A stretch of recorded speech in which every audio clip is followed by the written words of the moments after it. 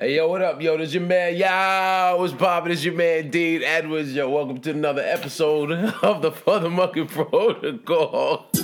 Yo, we back on the road, baby, but I got a special one for you because I got my man, your friend to the show, friend to myself, Steve, my fam, and you, the FuthaMuckin fam, my man, Harris Stanton. You can catch his new album, Naive Innocence, on iTunes and Amazon or anywhere that comedy albums are sold. Did I miss any? No. You can follow Harris on Facebook and Twitter at Harris Stanton. That's HarrisStanton, and on Instagram at Harris Stanton Comedy. You have a website? No. You got any road gigs that we want to plug coming up, or even? If anybody listening that's gonna be in Albany in 2 weeks, I'm gonna be at the Comedy Works. You have a date? You unprepared for the buck of you? No, I don't.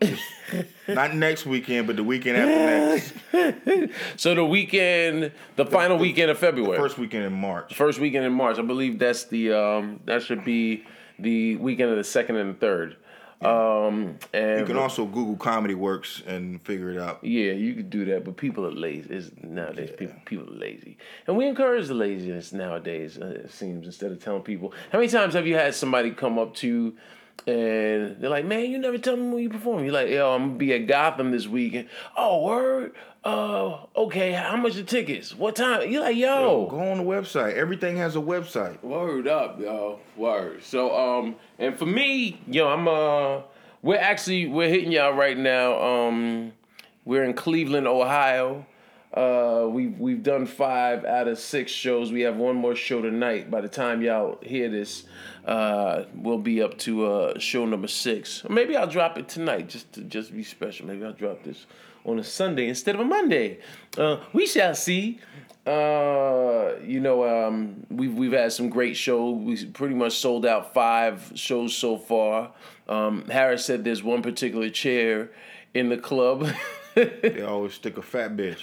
It's like every show is a fat bitch in that chair. Like, we got a special chair for you. This is so a bigger woman has particularly had a seat in the back of the club.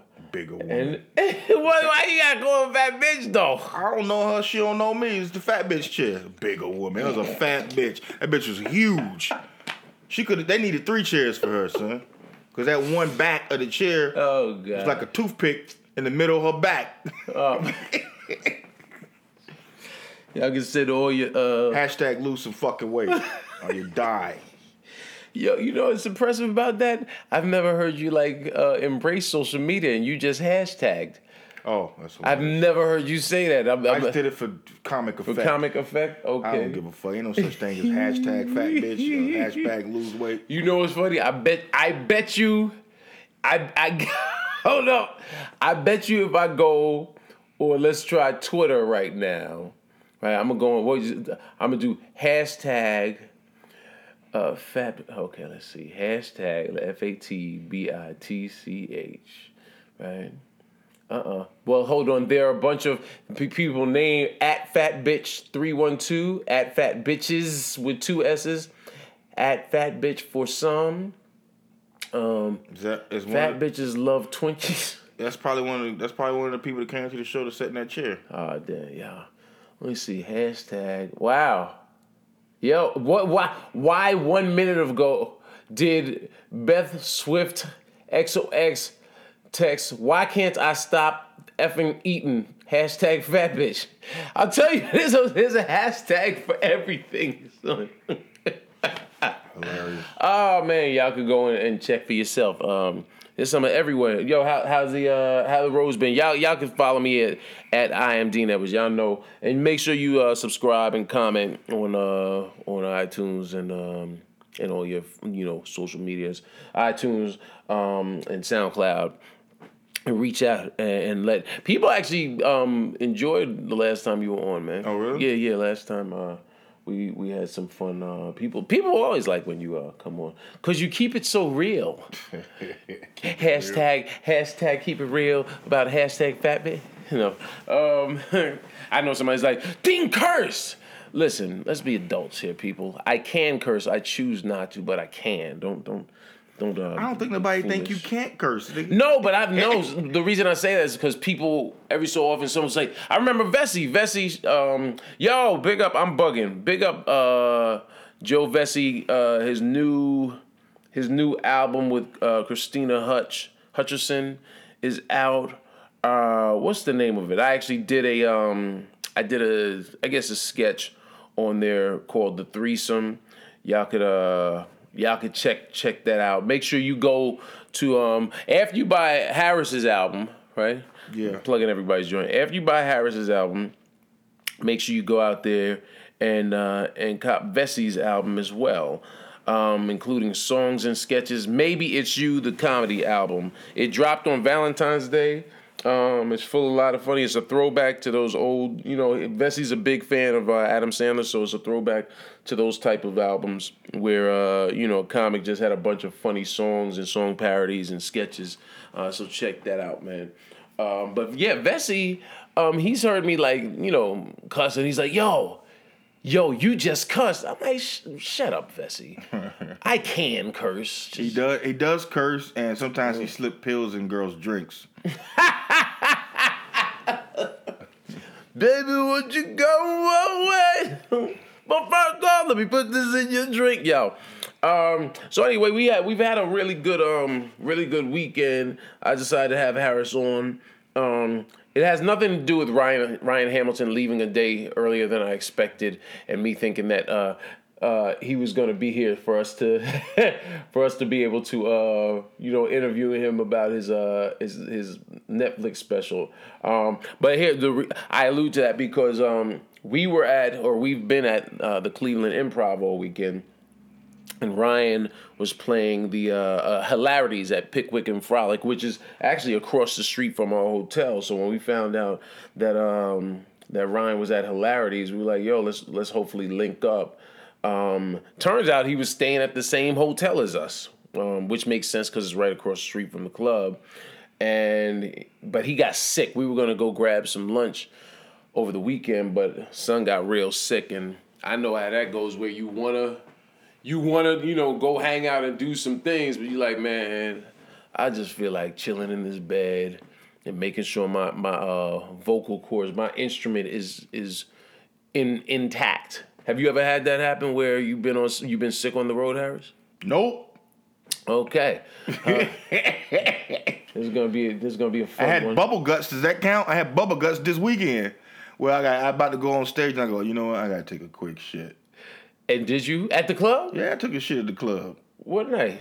Thursday night. I seen all them niggas in there. Oh, yeah, yo. I was like, I thought this was gonna be a mixed audience.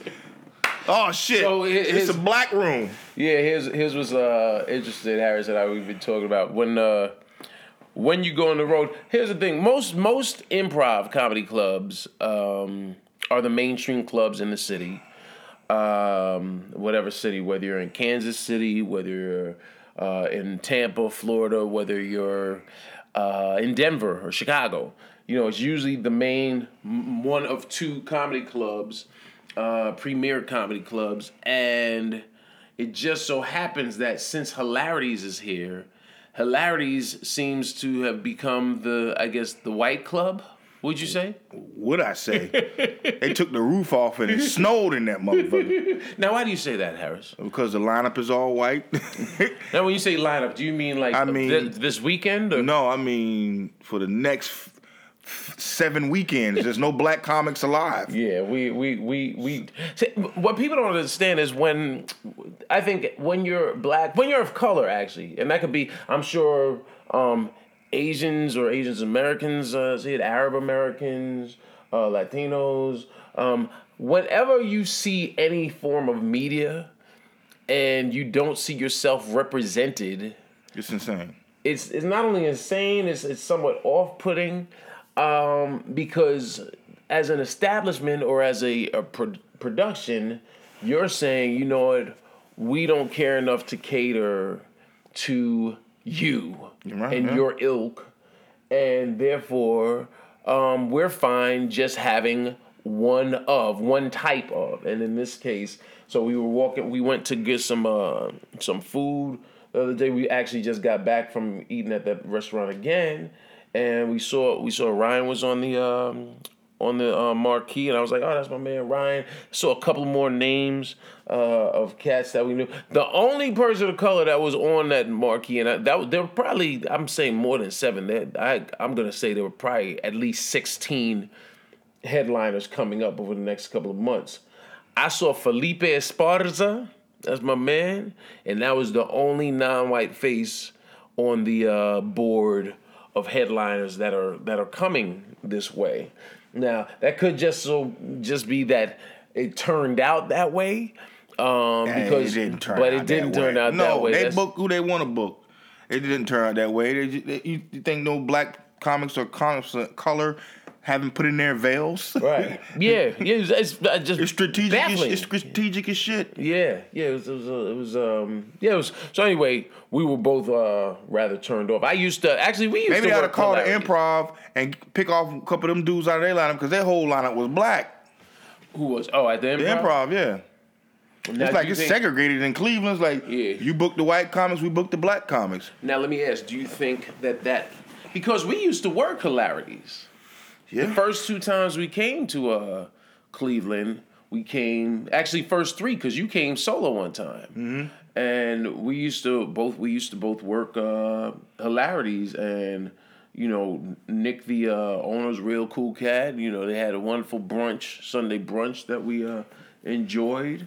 And so I actually was surprised. I started working the Improv because we had reached out to the Improv or to Hilarities over the years, and they weren't responding. And so eventually Hilarities sent Patrice home after the first night. Really? Yeah, so we don't do that here, and gave him his money and sent his ass home. Say word. Yeah, you didn't know that? You probably told me years ago. Yeah. Patrice O'Neal was performing at Hilarities. Around what year would you say? I can't remember. Mm-hmm. The aughts. The 08, the 09, or something like that. And they sent his ass home after the first night. Why? Because of his brand of humor? Like was he walking people or people walking? Oh, I don't know. It was definitely his brand of humor. But back then he probably was still figuring out his voice. He was still dissing women or.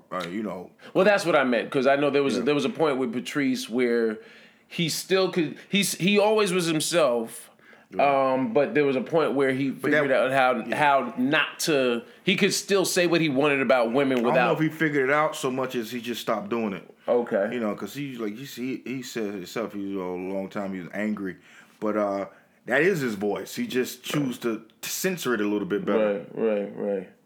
Right. Well, anyway, so when we walked into the Improv, we saw it on a Thursday night. It was sold out. We're like, yo, this is awesome. And then Harris was like, yo, this is all black. There's sprinkles of white people. Yeah. On Thursday, I didn't even see sprinkles. I saw a few. Like I saw more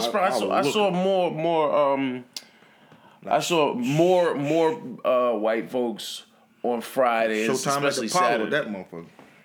Now, why do you think? This is obviously I know why, but tell the people why that gave you note to take concern when it was a majority black audience. Because black people they can be a bit they want immediate gratification. Mm-hmm. They're not gonna wait for you to finish some clever bit. Black folks want our bang for our buck immediately. We don't want. And when they don't like you, they tell you. Yeah, we don't want exposition. Get a couple drinks in them. Yo, fuck your mother. What? Who said that? You know what? Hold up. You know what? Let me tell you something. One of the worst. Look at your shoes. What are those? Look at the nigga's shoes. That's my time, you all. No, one of the worst things you could do in a black room when someone heckles and you just did it, one of the worst things you could do is say, who said that? Who said that? because the audience senses that you're stalling, and they're like, oh, he don't really have a good comeback. I remember Rich, my boy Rich, we were doing this room in Brooklyn, 3Bs. And Three Bs. You remember 3Bs? We were doing this room on Bedford Avenue, right near Medgar Evers College in Crown Heights, Brooklyn. And it was like a Wednesday night room. And hold on. Oh, that's the housekeeping. Do me a favor, tell her that we're recording right now. You know what, I was gonna pause it. I ain't gonna pause it. I'm gonna finish my story while Harris talks to housekeeping. Tell her come back and I don't need them to clean it. We're good. You sure you need towels or anything? I'm gonna give you some towels. The big ones? Yeah, we want them big towels. Thank you. Yeah, so we were doing this room near Medgar Evers 3Bs, and Rich had a different approach. His comedy was not like rapid fire, rapid pace. You know, he had stories, and his comedy was sort of left of center of what people were conditioned to hearing in black comedy rooms, right? And so Rich, someone hit him with one of those type of heckles. We're like, what are you doing here? You know, and Rich Shirt's so tight. and Rich hit him with wait, who said that? Right? And I said it, Nick. And Rich was like, come on, brother. You know, I'll never forget. He said, yo, don't, because this was like 97. He's like, yo, don't play a hate, participate. And I remember saying, nah. And then he went one step further. He was like, you know, we got to do better as a people. He went into the Malcolm X positive thing. I was like, nah, it's not a good feeling. And then you know what pissed me off? Ray DeJean, who was hosting, who was still new to comedy. Ray had just started, promoting some comedy shows. And Ray tried to not give Rich his money. So I went on. I think Rich went on, and then I went on. And when I came off, Todd was on the show too. Our boy Todd Lynn, rest in peace. And Todd said, "Hey man, talk to your man Ray. This ain't trying to not pay Rich his money." So then Ray comes over to me. He's like, "Yo, Dean, listen, I feel like I'm your boss." I said, "You ain't my boss, Ray." No. He's like, "Well, I feel like I said we are contracted. We are contracted hitmen." Like Dave Chappelle said, "I get paid for the attempt, nigga." Yeah, exactly. So I said we are hired for tonight. I said that ain't. I said because he was trying to say, yo, I felt like Rich he gave up midway. I said, you can't say what someone feels. You can't determine someone's emotional output for what they were doing on stage, man, because you weren't there. You didn't do it yourself, so you can't. I said, you owe that man his money. Give him his money. Yeah, absolutely. You know, now you have the option to never. You have the option to never, and I think we said that. We said now it's your choice whether you book him again. You know, but that's your choice. I said, but you hired him. He went up there. He did a job. It didn't work out the way that maybe you both wanted it to, right?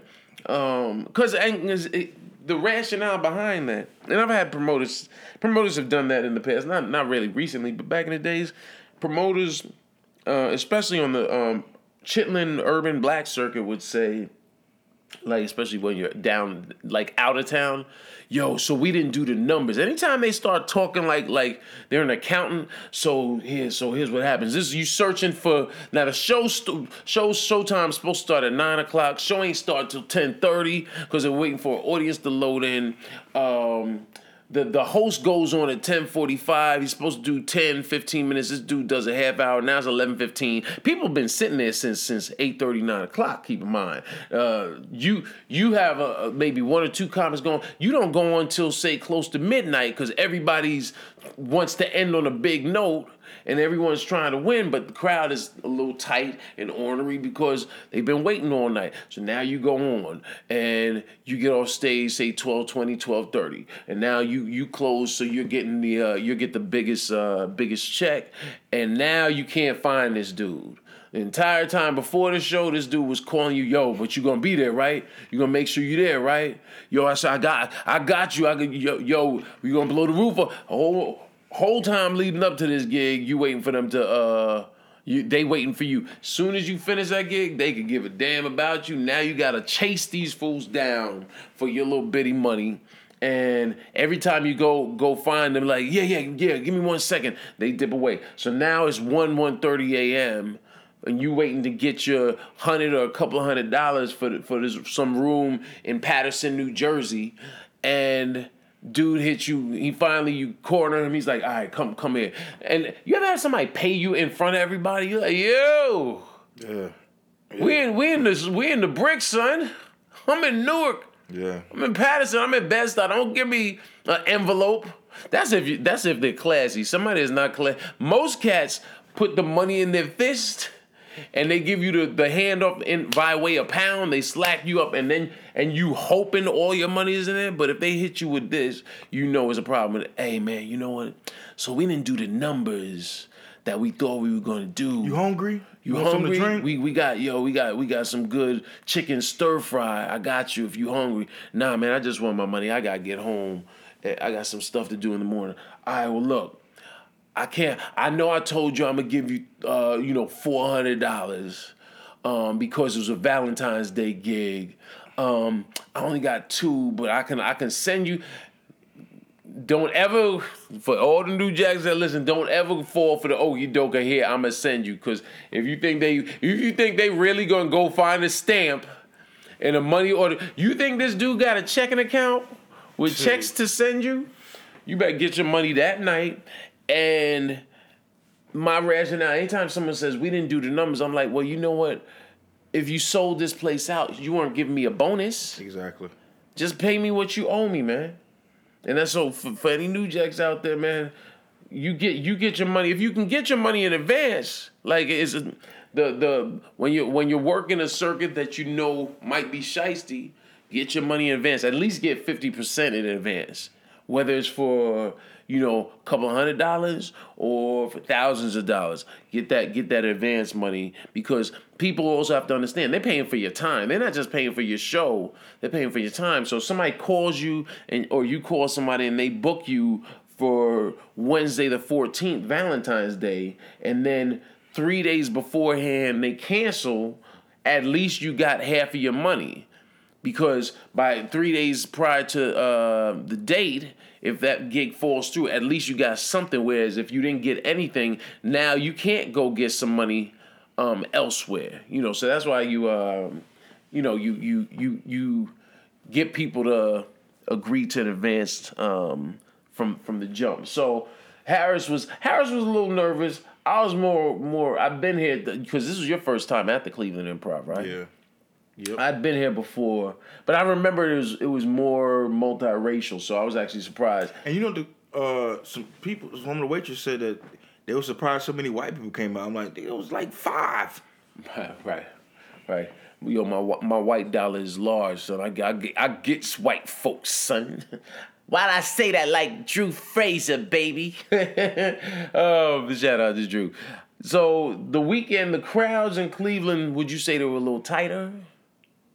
I mean, they were what I expected for an all-black audience. Put it that way. Elaborate. I mean, at times, but not enough to complain about how tight they were. No, I had good sets. Right.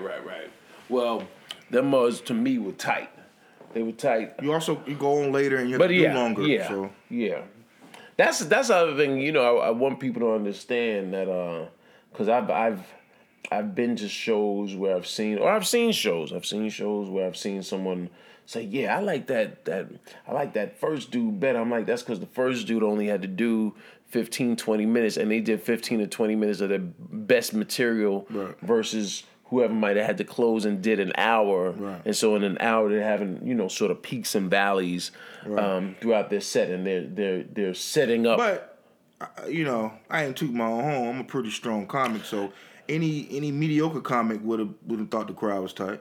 Yeah. The first you call me mediocre if I said they tight, man? No. I'm playing.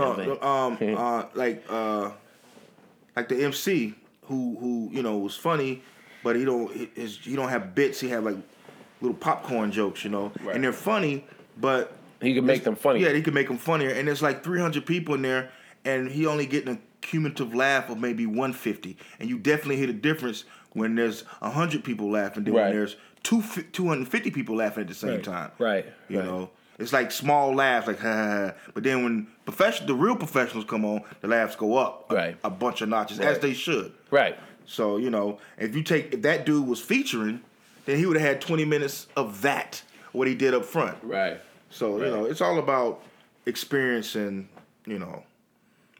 actually being funny. Because everybody do comedy is not funny. Right. Even though comedy is subjective, like my boy Jason Good said, yeah, but it's kind of not. Especially when it comes to black people. Yeah. No, black people too. Well, as a matter of fact, what night was that? There was a woman. Was that the first night or second night? Remember, there was a woman. So Harris and we came in to because the green room was pretty far, so it was like, here, I'm gonna come in and watch some of the show, feel the energy of the crowd, and when the host was on, I was watching this girl's face that was sitting in the back, and I watched her look at her girlfriend and say, I haven't laughed at anything that he said. Right. And when she said that, she didn't expect anyone here, so I bust out laughing, and she looked at me, and she was like, and I was like, I heard you. She's like, oh, and so then I told Harris, and Harris was like, well, I'm gonna make sure, I'm gonna make sure you laugh. You were on stage, and I said that because I'm confident I can. Right. Been doing this shit almost 20 years, bitch. You gonna laugh, at something, right? And if I got a room full of 300 people. Hell, I don't want everybody to think I'm funny. That means I'm fucking pandering and I'm being hacky probably. Yeah. If you have a point of view and you have different thoughts on things, everybody's not going to agree with your point of view. But even if you don't agree with someone's point of view, maybe you still think it's funny. Well, that's what I was going to say. I was going to say just because the entire room laughs at you, I don't agree that means you're pandering because someone like an Ellen DeGeneres. As an artist, if everybody likes you, you're probably not a good artist. Because no great artist, everybody likes them. If everyone likes you, dude, what are you doing? I understand your point, but I'm looking at it like contrasting. The majority should like you, motherfucker, because you got to work and eat. Okay, and you should be funny. But I don't want everybody. I want somebody to walk out of the room and go, I don't think that guy's funny. It's good. That means I have a niche. I have a lane. Mm-hmm. Some motherfuckers ain't got no lane. They're all over the place. Okay. All right. I'm gonna do whatever I think these people are gonna laugh at. I agree with that. I agree that I agree that there are not just comedians, but there are artists that are attempting to capture everybody, right. And that the mistake that's made is you should never create with a focus on, hey, I'm going to get everybody with this. You should create from a position of, hey, I'm gonna this is what speaks to me. Yeah, this is you. And I think everyone should hear this point of view. Right, exactly. And hopefully y'all ride with it, but if not, well, that's your loss. Right. And the reason I used Ellen DeGeneres or even Seinfeld as an example because for the most part, you would look at them and say their comedy is non-threatening. It doesn't come from a harsh place, but there are people that don't like Seinfeld. There are people that like all he's talking about. Like I remember back in the days, all those artists you just named, they're doing what they want to do. Right. So, but that's what I said. Once you elaborated on it, then I was like, okay, I can go with because they're not necessarily pandering just because they have a large reach with their audiences. No, Seinfeld ain't pandering. He doing what he want to do. Exactly. And everybody don't like that motherfucker. Right. So the audience was I will say the city was tighter. The shows were tighter on Thursday and Friday. I had a lot of fun on on both shows Saturday. I also think because it was a Saturday and the crowds were definitely more relaxed than they were Thursday night. I expected exactly what we had. Friday, I was kind of surprised that the crowd was still a little tight. Because you had cracked them open. The host did an okay job, but you had cracked them open. And when I went on, they were open, but I also was aware of when they were tired. And sometimes that happens too. By the time you get up, they done saw. Well, because it's the work week too. A show. And everybody, the majority of the people in that audience had been to work that day. So I get it. Someone actually said to me last night. They said, I said when you went to get ready between shows, we were at the bar talking to some people at the bar, and you said, all right, I'm gonna go get ready, and I said, yo, Harris, don't suck, like we do jokingly. Right. I said, Harris, don't suck. I said, nah, I'm just kidding. And then dude said to me, he was like, well, no, but you don't want him to do too well. I said, actually, I do. I said, it's interesting you say that because there are artists out there that do want somebody to come on and either bomb or do just the bare minimum to get a laugh. And I told him, I said, I want Harris to kill it because, and the reason I bring him on the road is because he does kill it, and I know that doesn't leave me room to get lazy and complacent and get too comfortable. Because if I get too comfortable, then I'm not gonna push myself to be more creative, be stronger as a comedian. But there are comics out there, you and I both know, that are more than happy to have somebody go on and catch an L so that they can be the savior of the show. Some headliners even censor their feature. Oh, that's the worst to me. Have you ever had somebody? Yeah, plenty of times. Yeah? Yeah. And how did they censor you in what way? Don't curse. When they curse like a sailor, like, dude, if you worth your salt, then me saying fuck 7 times, it's not going to do anything to take from your act. To diminish your fuck. To diminish you. Like, what the fuck, dude? Right. Yeah, I never... If you have to diminish your feature or MC, then you're probably not as good as you think you are. Yeah, but that's to me, I'm like... Or are you just fucking scaredy cat?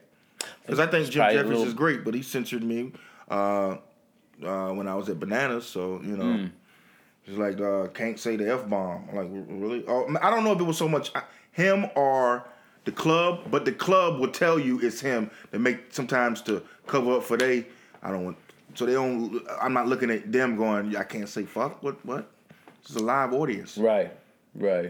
I've never done that. To you, anybody?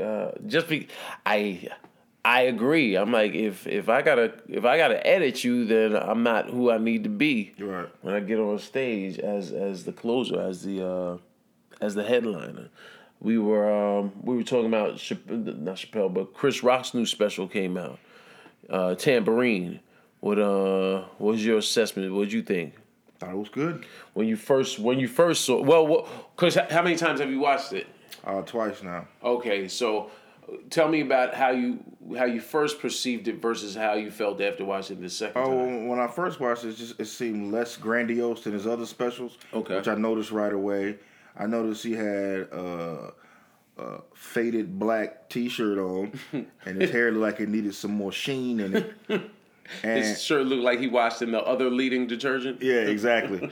I was like, dude, I mean, what's up with this? What are you doing this special at a library? Like, it's, but the material's there. Material's good. It's, classic Chris Rock. It's great. Talk about the material though. When you first saw it, did it take you getting adjusted to because of how you're used to seeing him? People always, when they refer to Bigger and Black or Bring the Pain, they always talk about how he was prowling the stage like a panther. Yeah, he wasn't doing that this time, which was what I'm used to seeing. Right. But after like 5 minutes, I settled down. Man, it's like he was performing at like the cellar. Right. It was still great material.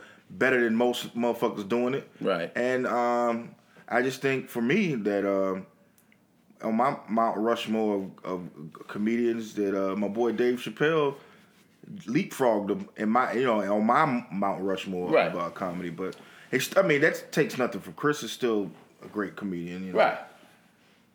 But I enjoyed it.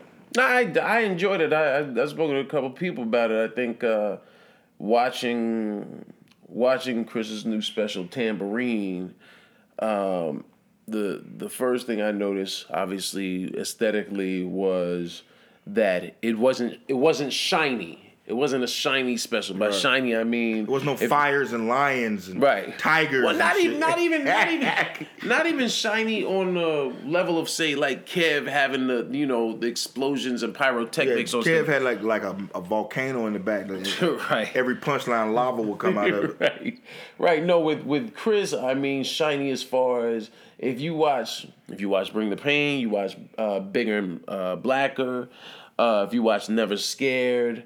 There was, the haircut was, the lineup was fresh. And the outfit. The outfit, he had a jacket that, if it wasn't leather, if the jacket wasn't leather, it had a sheen to it. Yeah. His hair was sheened, you could tell he had a hairdresser, a stylist, he had the loafers with the... Chris looked like he left, he turned off the potatoes at his house. Oh, I got a special to do. I'm turning these potatoes down on simmer. And let me go do this special real quick. And came back. Right. But here's the thing. What I appreciated about it in watching it was I think Chris is at a place in his career similar to like Carlin never was shiny like Fly. Black. That's more a black comic. Yeah. Preference. Like black comedians. We come up. I mean, we like to look good. We like to look, and we always like to look good in every walk of life. Exactly. And if I'm a farm, I'm gonna have the best overalls on. The flyest straw hat. The flyest straw hat, right? Right. Yeah, and so I think watching this special, I said, oh, you know what, Keith? I was gonna say Keith.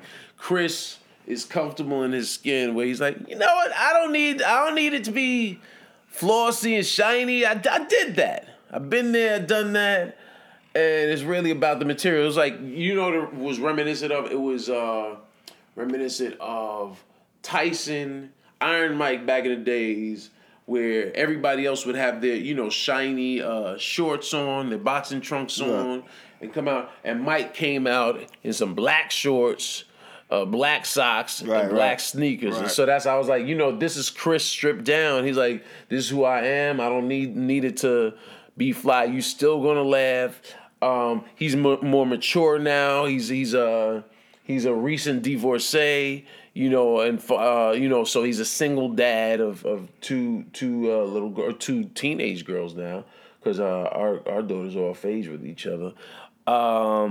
And so, and he's talking about his failed marriage, which you can see a vulnerability in Chris Rock, which you haven't necessarily seen as prevalently in his previous specials. And this, I think, this is like his fifth or sixth.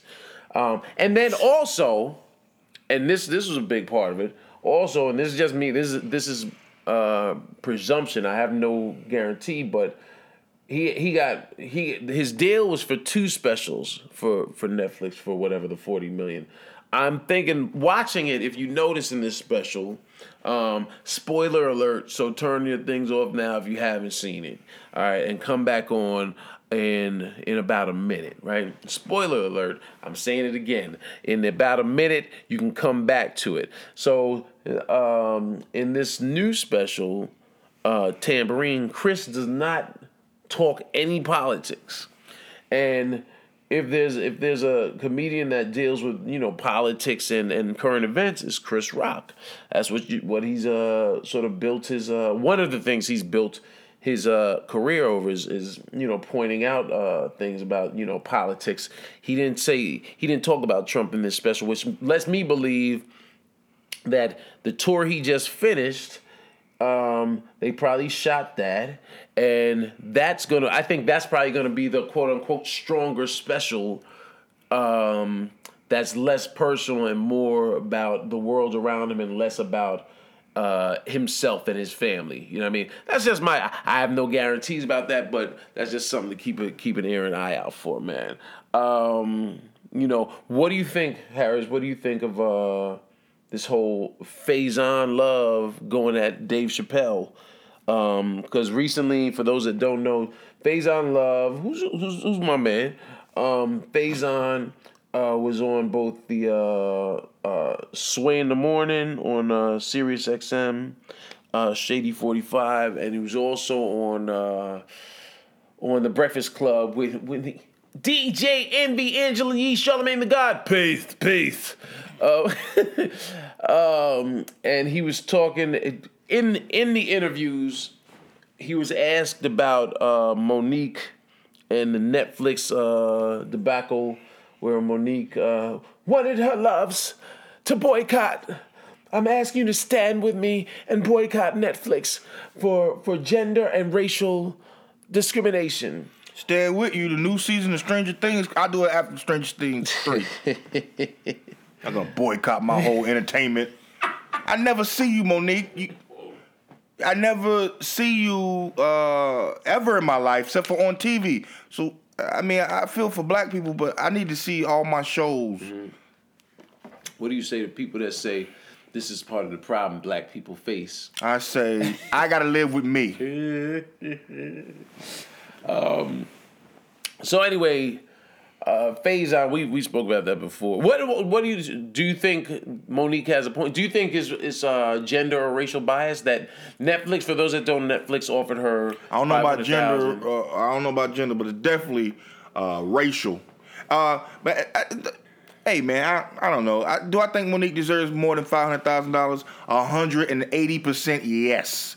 Do I think she deserves what Chris Rock? Why? Because she's funny and she's been around for 20 years. Okay. And she's been doing movies and she got specials. She's on the women's Queens of Comedy. Right. Monique is Monique. Right. That's why. Right. I want y'all to know I agree. I just wanted you to let the people know why. Monique is Monique. You know what I'm saying? And everybody know who she is. Right. Now, there's specials on Netflix. I don't know how much they got paid, but there's specials on Netflix and they're all white. I never heard of these dudes. Every black special on Netflix that's in this country, they're already famous. Right.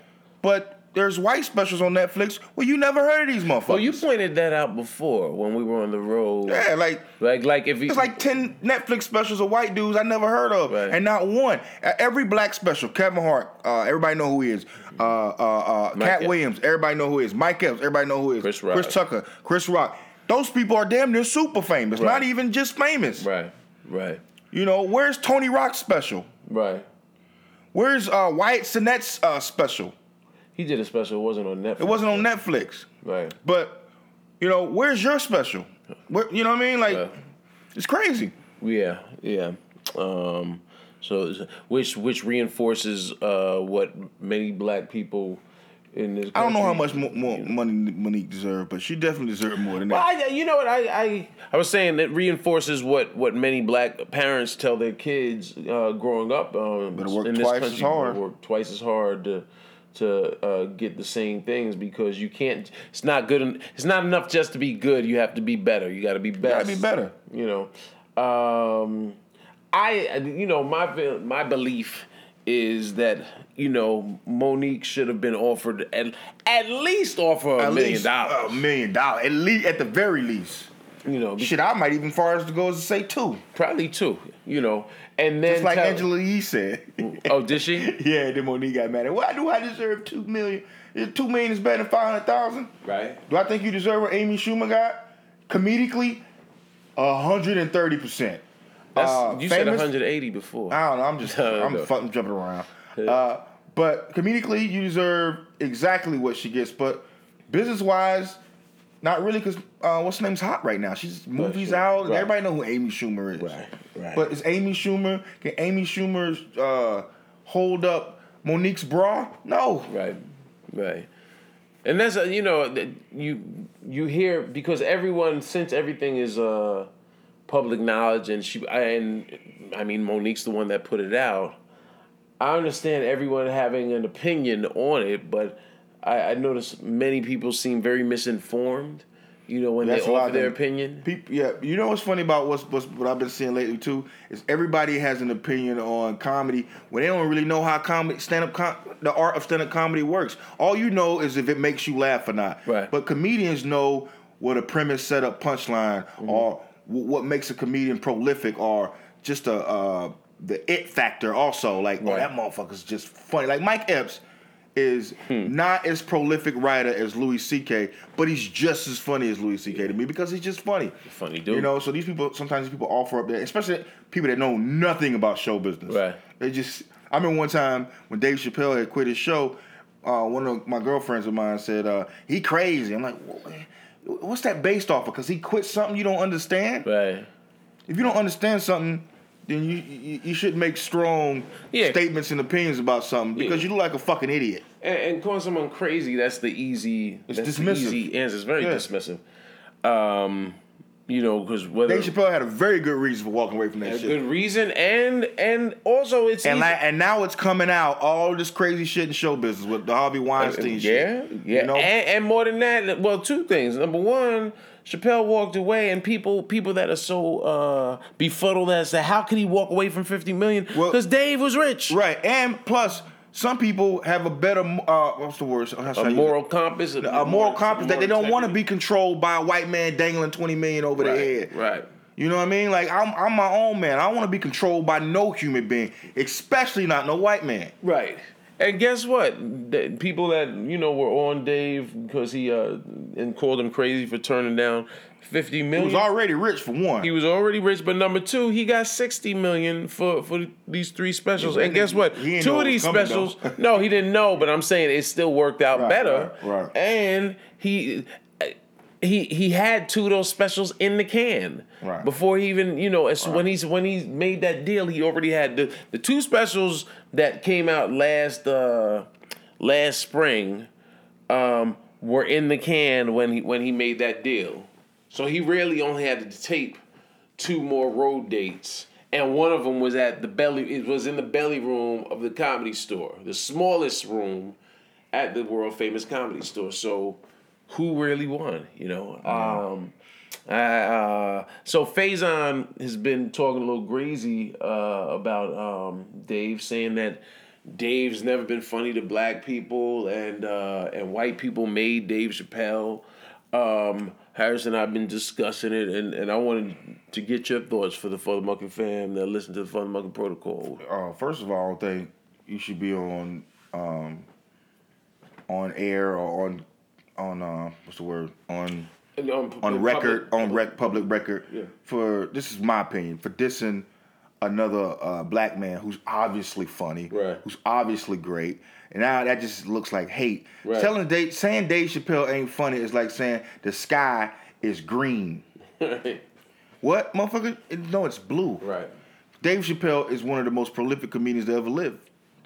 And, he got 4 specials out. What if he condensed 2 of those specials? And this thing, he actually has more than 4. He has 4 specials out within the last year. Right. Everybody's making specials every year. Some people probably do 2 a year. Special, it's hard to write an hour. It takes a long time to get a good hour.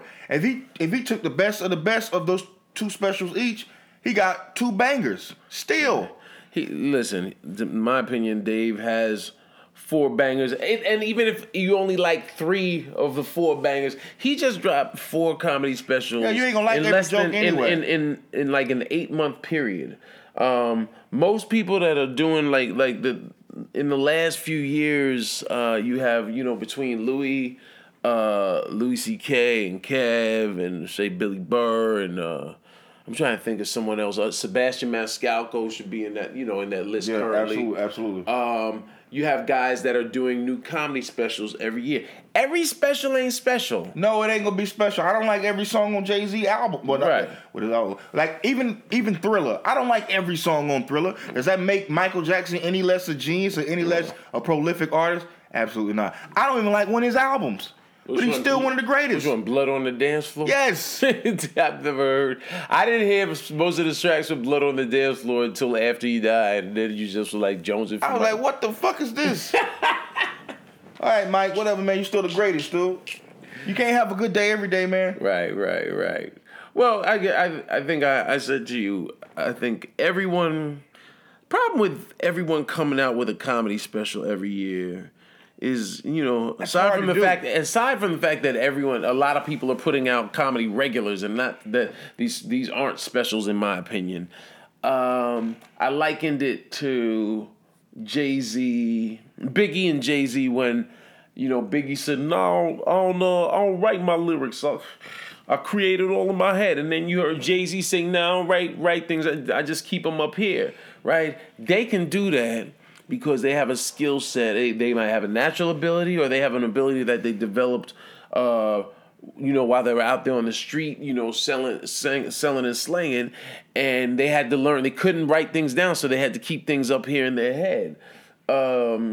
There's something to be said about writing, right?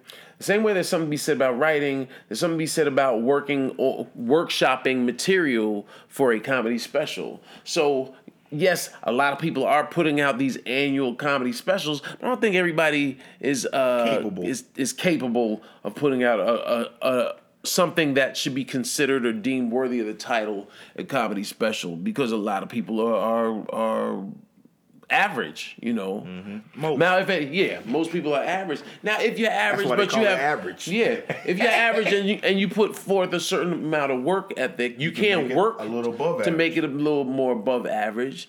But that takes work. Yeah, it does. And so when you got lazy people, just like we do with the hip hop, you got like these rappers. They got 4 lyrics in their song and a hot beat, and I'm like, that shit was whack. It's lazy. Yeah. Get your pen and pad out. Right. Don't pen and pad out. You can't, because everybody can't create. And you want the same respect. You want the same respect as Rakim Allah? Fuck you. Right.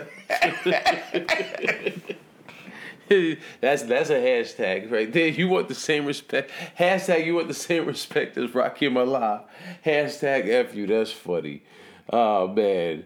Well, so you disagree. I also, as not just a comedian, but as a black man, I don't like seeing Faizon go at Dave. Yeah, even if that's his opinion. You ever notice how they never go at white people?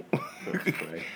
he never go, Jerry Seinfeld sucked. He never been funny to But I noticed that people always love to jump on black people, their own race, about what they ain't doing. Nobody's perfect, and white people ain't perfect either. But I don't see you trash talking them because they sign your check. That's why you talk shit to them. Right. Well, my point being that I also, and I said this to you earlier, I think Faizon comes from a different era of comics. Tony Rock also said it sounds like it's personal, because it does. It does. Like, what the fuck? Like there was something happened, and because at one point, Faizon actually says, he even says, I said to Chris Spencer, yeah, man, I watched that last one, and it was pretty funny, and Spencer hit him, was like, yo, can I tell Dave that? He was like, yeah, man, I'm not saying the dude's not funny, I've never really If I was Dave Chappelle, I wouldn't give 2 shits of a fuck what Faizon thought about me. I got $40 million in special, and dude, everyone else thinks I'm funny but you. Right. Fuck out of here. I won't give 2 shits what Faizon thought. Where's Faizon's prolific 1 hour special? He ain't had one. Dave's. How many specials? Dave did his. I haven't seen a Faizon special. Dave did his half hour. He did Killing Him Softly. He did Live at the Fillmore. So and he just did these 4. So he has like 7 specials, man. How many Faizon got? Where's Faizon's special? Well, maybe he's just never had a network come to him. I don't give a fuck. Don't diss this dude. Because he got 7 and you got 0. It's crazy, man. It's crazy, man. That shit sound personal as shit. It sound like hateration. Hateration. Hate on somebody else, man. Well, I pointed out. Why you ain't hate on Amy Schumer? Everybody else is. Why you ain't join that bandwagon? Shit. I'm going to get the brother. I'm going for the top dog. That's like Bill Cosby going, yo, do a Bill Cosby hate on Richard Pryor. No, because Richard, he does it with the profanity, and he wanted to be me. He was taking gigs that I couldn't do, and going out to Vegas and doing and doing me. Right. So they can't be me. Yeah, mother, but I ain't raping. Right. I ain't putting Ruthie's and Spanish Fly. Yeah, man. I also wondered if, because something Faizon said in the interview on the Breakfast Club, because he kept going leaning on, white people validated. And then he had some. Hold up, he said white people valid. Harris cuts me off a lot. And just in case y'all are listening, you're like, yo, he does. I let him go most of the time because he's the guest, and y'all hear me all the time. So I want to get this point out is that he says, Charlie Murphy's what made the Chappelle Show funny. And I'm like, nah. Flat out lies. Yeah. Flat out insufficient information. Yeah, because Big Speed, the black white supremacist was the first episode. The Kinko's episode, that was the first episode. Mad Real World, the Making the Band. Like, there were a bunch of spoofs, bunch of things that were done prior to Charlie Murphy, becoming such a substantial part. And that's another reason it sounds like hate, because you spitting out that the information is false. Right. That's the type of thing that Agent Orange, our 45th president is doing, like sharing misinformation and expecting people to. It didn't get funny to the second season. That's a lie. Yeah, it was funny the first season. Yeah, that show was funny. Like, the show weakened in the third season when clearly you could see that Dave was no longer there, and it was just the show was definitely weaker when it was just them. Them two. Right, and no, I was watching those interviews wishing someone would say that, because I was like, why don't y'all point out the fact that when Dave, who was according to Faizon's accounts, was not the strongest thing about that show. Point out when he left, the show still did go on. Great hate. And then on top of that, I think because Faizon pointed something out, he said, you know what, these guys, I came up watching Robin Harris and Bernie Mac and Damon Wayans. Side note, Damon Wayans and the entire Wayans clan doesn't get the love they deserve as far as being a amazing comedic family. Especially Damon. What? Nobody give him respect for that? I don't. When people talk about, like, the great cats now, people, what I've noticed, what people do, people talk about current. When people start creating these lists of the greatest and the great, they always they'll have like a handful of all-time greats, but then they usually are going to put out whoever the hot cat is currently. Damon Wayans, man. Damon's Half Hour, Damon's Last Stand, and Damon's the one he did at BAM, Brooklyn Academy of Music. He has 3 classic comedy specials, man, that are fire. But I don't think people have short-term memory nowadays, which also has to do with us being such a social media influenced society. And Faizon was saying, he came up under different pressure. Now, I think Faizon probably started maybe a little before Dave Chappelle, and so his influences and the people that were sort of ahead of him while he was coming up were different cats, and so there might also be that the older generation looking at a younger cat and saying, nah, yeah, you didn't have to go through what I went through. Yeah, but that doesn't mean you can't be happy and celebrate the fact that they're getting opportunities. Just because he didn't go through what you went through doesn't make him any less funny. That's ridiculous. Right. It's a ridiculous notion. Right. All of their arms would have snapped. This one is so that's all we have to say about that. Ultimately, Chappelle is funny, and Faizon is a funny dude, because I've also noticed, I read people's comments on why this fat FuthaMuckin got something to say. He ain't funny. I'm like, well, he is funny. Just because you ain't seen, just because you haven't, the same way, to bring it full circle, just because you haven't seen Monique on stage lately because you haven't gone to see her, doesn't mean Monique still doesn't sell out theaters. That doesn't mean Monique doesn't have a following as far as her comedy career. Whether she's blackballed or not, the beauty of a stand-up is stand-ups can go anywhere at any time and still get on stage and express themselves. They don't have to wait for a director or a producer to say, here, we're going to hire you and give you this part to prove that you're worth your medal. Right. So yeah, man, that was a pretty quick, pretty fun episode. Harris, what would you say? Anything wonderful about being on the road with me? You find any challenges being on the road with me, man? Yeah, could you stop leaving turds in the toilet? Alright, so here's the thing, right? I flushed the toilet, but it was at brisket, so it was a big piece, so I flushed it. I guess it didn't go down properly. I went in the bathroom, there's a turd. Hello! I flushed that motherfucker. Goodbye. And what would you say about your album? Like, now that your album's on, out there, you hit number 6 on iTunes, man.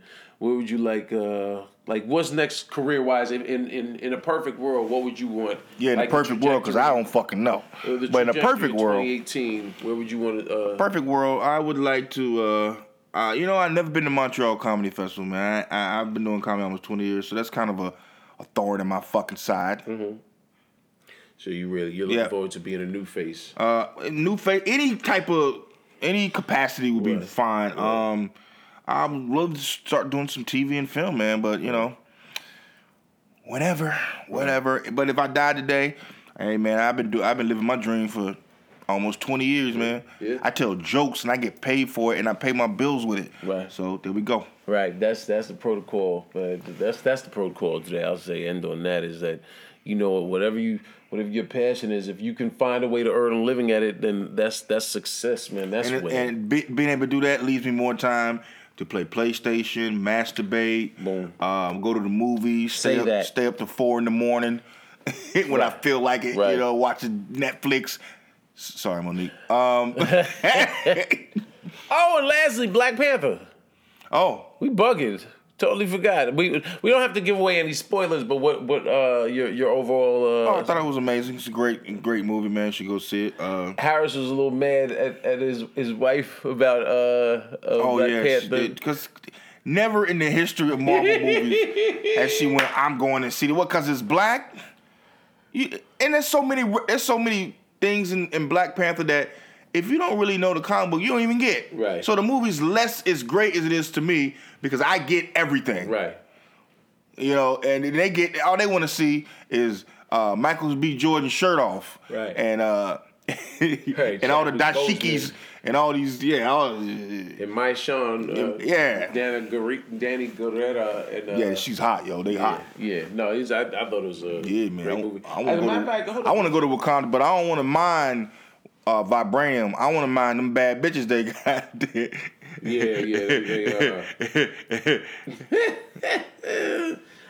You come for the Vibranium? Nah, I came from that shorty, and that shorty. Keep the spirit, shorty. That'll go great in bed. You're a pig. You know that? It says, wow, Black Panther delivers 5th largest opening of all time, heading towards $218 million in a 4-day debut. Good for that, man. The reason a movie like this is so important, because I know there are a lot of people that are like, why are black people, and black people are like, we got overly excited, like seeing everybody rush to buy a dashiki. Like when Cotton Comes to Harlem first came out in the 70s or whatever, or Shaft, we gotta go see that shit. But I appreciate people's excitement. I appreciate number one, they're excited because it's as I said earlier, it's nice to see faces that look like you in a movie, in any form of entertainment.